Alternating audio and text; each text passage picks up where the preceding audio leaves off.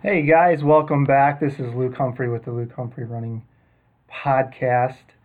I always feel silly saying that, but I've been talking a lot about nutrition lately, so I kind of wanted to switch gears.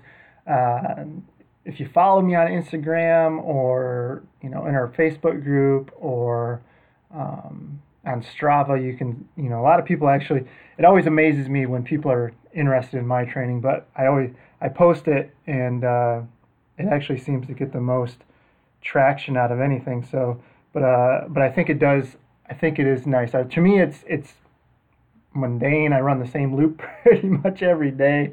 But that's what I like. I like to run the same loops. I don't necessarily need to branch out on my horizons. But, I do think that there is some good to it too, right? I think people like seeing um, me as a coach, one, practicing what I preach, and two, maybe a little bit of inspiration there, right? So I'm a 38-year-old, I air quotes professional distance runner, I guess. I don't even think I'd consider myself professional anymore, but still run at a pretty high level. And I was a person who wasn't great in college and was above average, but I wasn't amazing or anything. And um, I was very fortunate and blessed to have Kevin and Keith give me an opportunity to run for Hanson's for such a long time, and I feel like I did pretty well with that. I definitely think there was more that I would have liked to accomplish, but you take a guy who ran 10:02 in 3,200 meters in high school and ran pretty close to that for a marathon. I'd say that's a pretty good progressions, but but mainly I think people just like seeing what it takes to be a guy who's not on a big contract and who has a business to run and a mortgage to pay and a family to feed and all that good stuff. And I think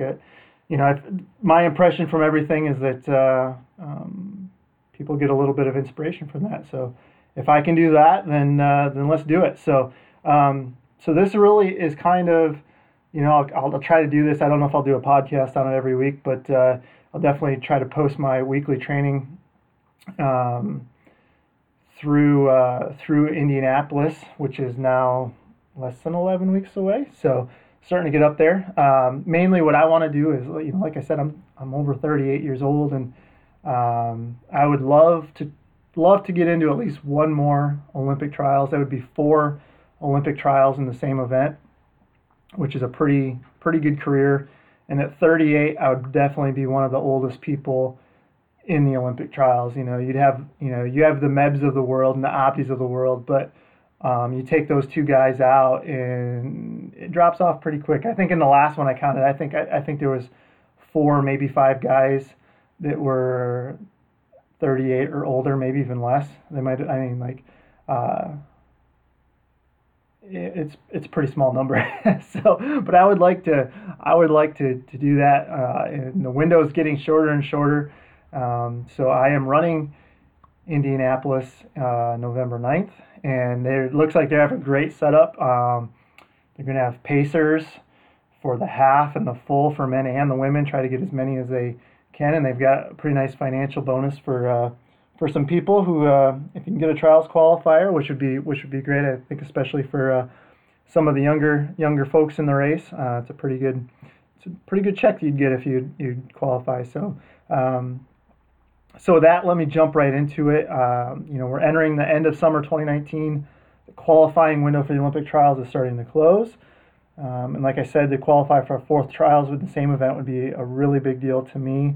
That would mean a career that had spanned from 2004 to now, and is I am a lot closer to 40 than I am 30. Things don't come as easy as they used to. So, for one, I find that finding the actual time is harder. My responsibilities are far greater, and that the legs and motivation sometimes linger a lot longer.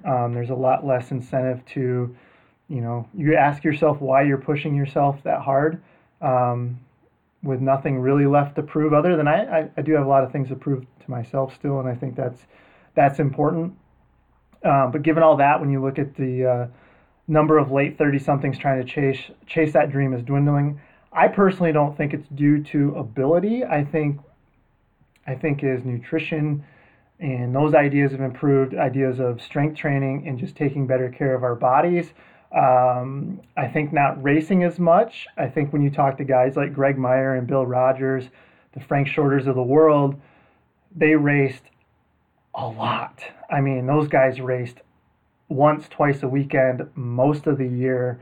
And it took a toll on them. I think you talk to those guys now, and they will definitely tell you that it took a toll on their body, you know. And I mean, even in my peak, I think I raced like maybe 15 times a year. And I think that saves a lot on your body, and I think it allows your career to span a lot longer chronologically.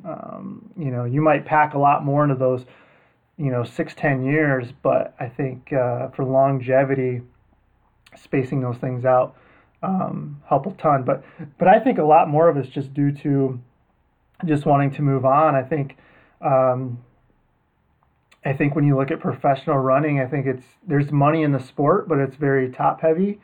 And I at one point I was ranked in the top 15 in the marathon for a couple of years, and I was making five figures. It wasn't like I was making $1 million a year or anything. And so you take that financial part of it, and it's tough. It's a tough way to make a living, which is unfortunate because I think there's a lot of money for people to have, and then it just ends up going to a few people at the very top, which is, I mean, whatever it is, what it is. But I think I'm talking more in terms of like appearance fees over prize money. I think you look at a lot of prize money and it only goes to 5 to 10 deep when you could have a field of 20 world-class runners. So it's really dog eat dog out there, and it's savage out there, and you really have to fight for every nickel. And I think that's part of why those guys race so many times a year.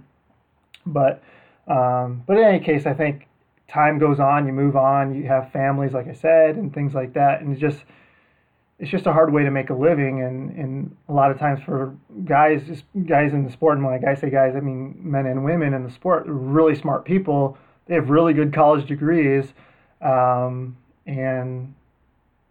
they can provide for their family a lot better in those situations, I think. So I think it just makes it time to move on, I guess. But I'm in a unique situation, so I actually have time to train. Like I can still work 30 to 40 hours a week, make a decent living. It's not overly stressful what I do, coaching and podcasting and writing blogs and things like that. It's not like I'm working my fingers to the bone or anything. I put a lot of time in, but it's not manual labor.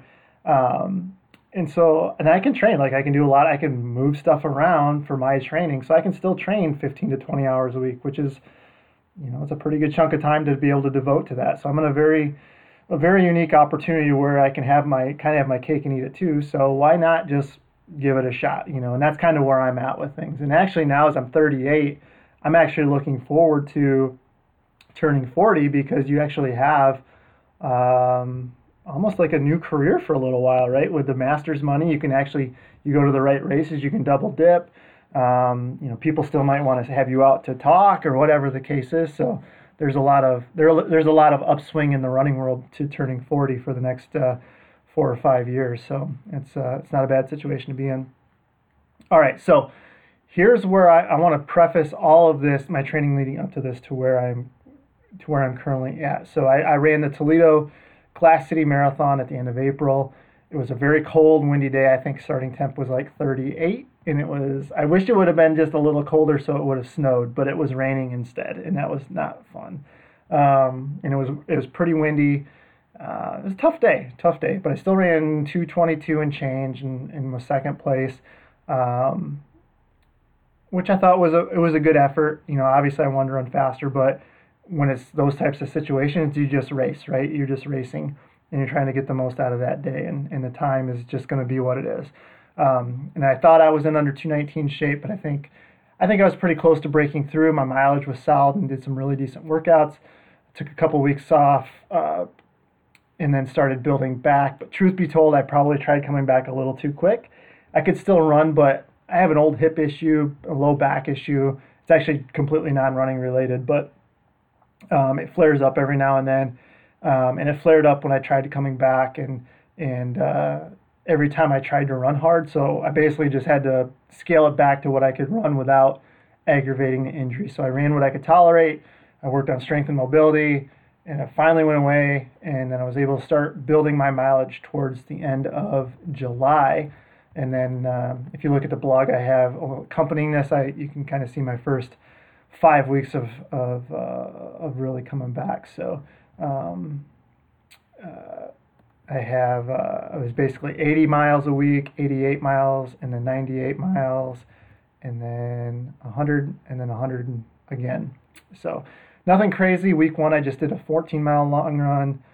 Week 2, I did 6x8, and then finished it up with 4 times 200. Nothing fast. It was probably more like marathon pace. Really just kind of eased my fear of just getting back into workouts and make sure that hip was going to be okay. It was fine. I came back on Sunday, ran a 16-mile long run. All right, and then then next week I came back and ran 16 times 400s. I actually got under 75 seconds with about a 400 jog recovery, and Sunday just did another long run of 18 miles. So the moral of the story is I basically did a long run progressively. So the next week I did a 6x mile marathon effort and then a 20-miler on the Sunday. Usually give myself 2 to 3 days between the workouts. Week 5, I didn't do any workouts. I was gone at a conference in Nashville until Wednesday. And then as you can see in the log there, I ran 4 miles that day because some ding-dong, myself, scheduled an 8:30 flight out of town. I should have went for like the 10:30 flight, but that's what happens when you got a daughter to pick up. I was worried that who was going to be alive at Grandma's house. So expected to be carnage of just worn-out grandparents and dogs and children. So I wanted to get back and make sure everybody was still safe and sound. But I came back after we got back. I did a 22-miler on Sunday. I didn't want to try to get a workout in during the week, but it didn't happen. Just one of those things.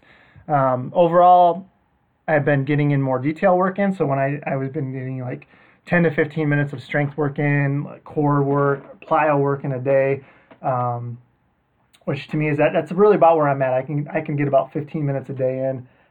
Getting to the gym is harder. Once school starts, I'll actually be able to do more in the gym.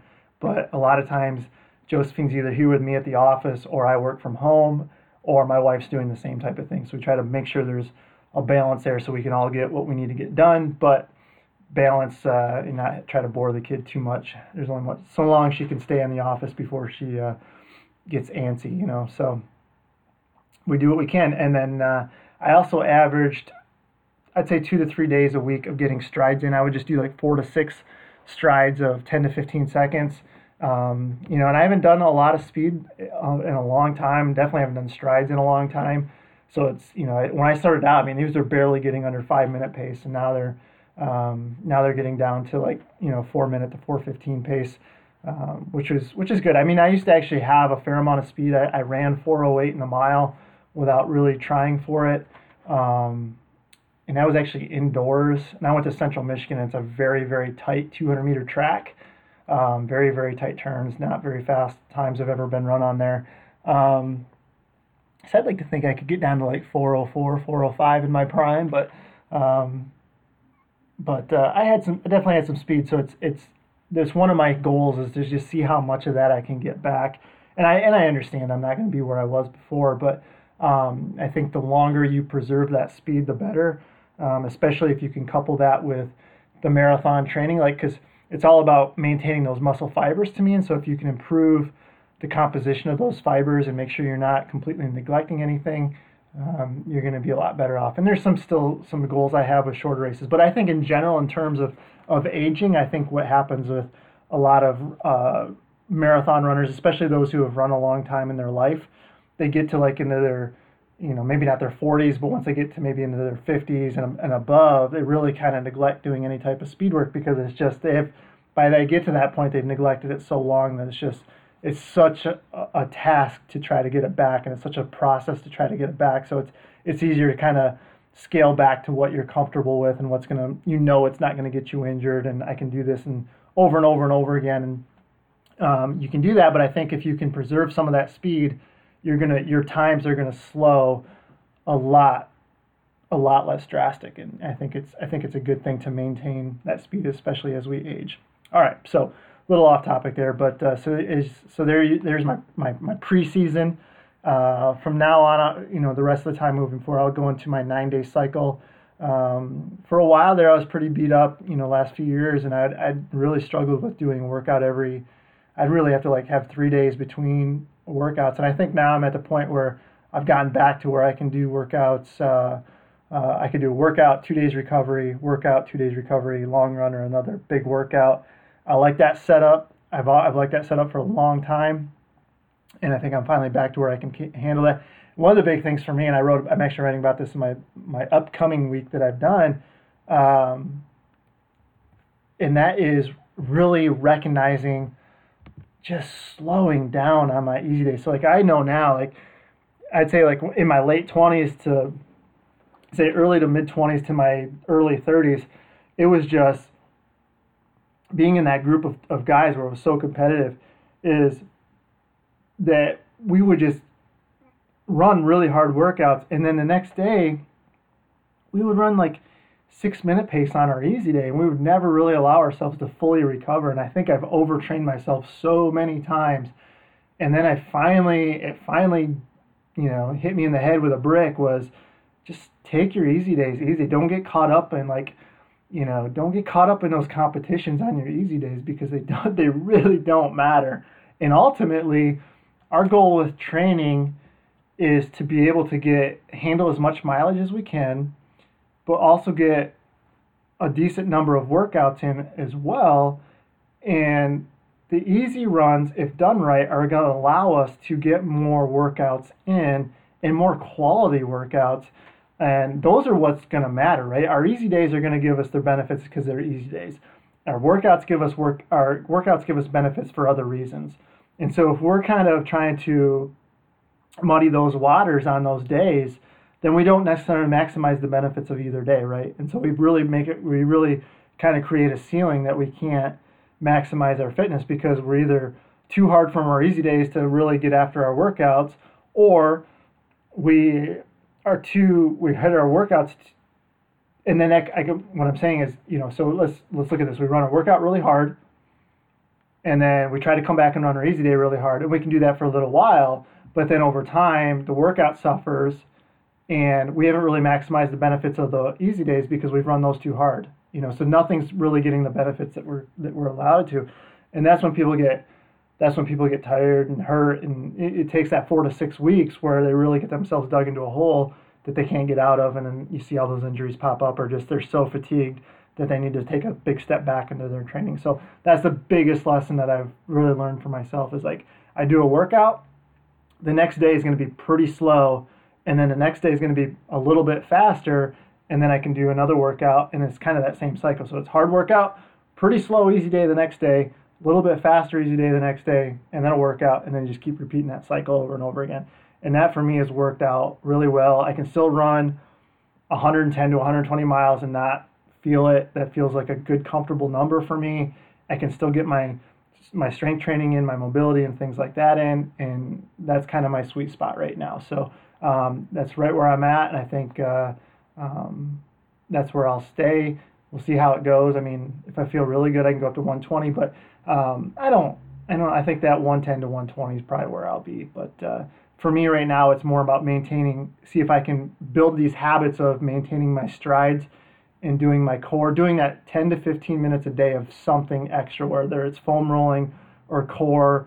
I've been doing more plyos, and oh my God, it is I was going to record them, but I'm not even going to record them because it looks so bad. But you have to start somewhere.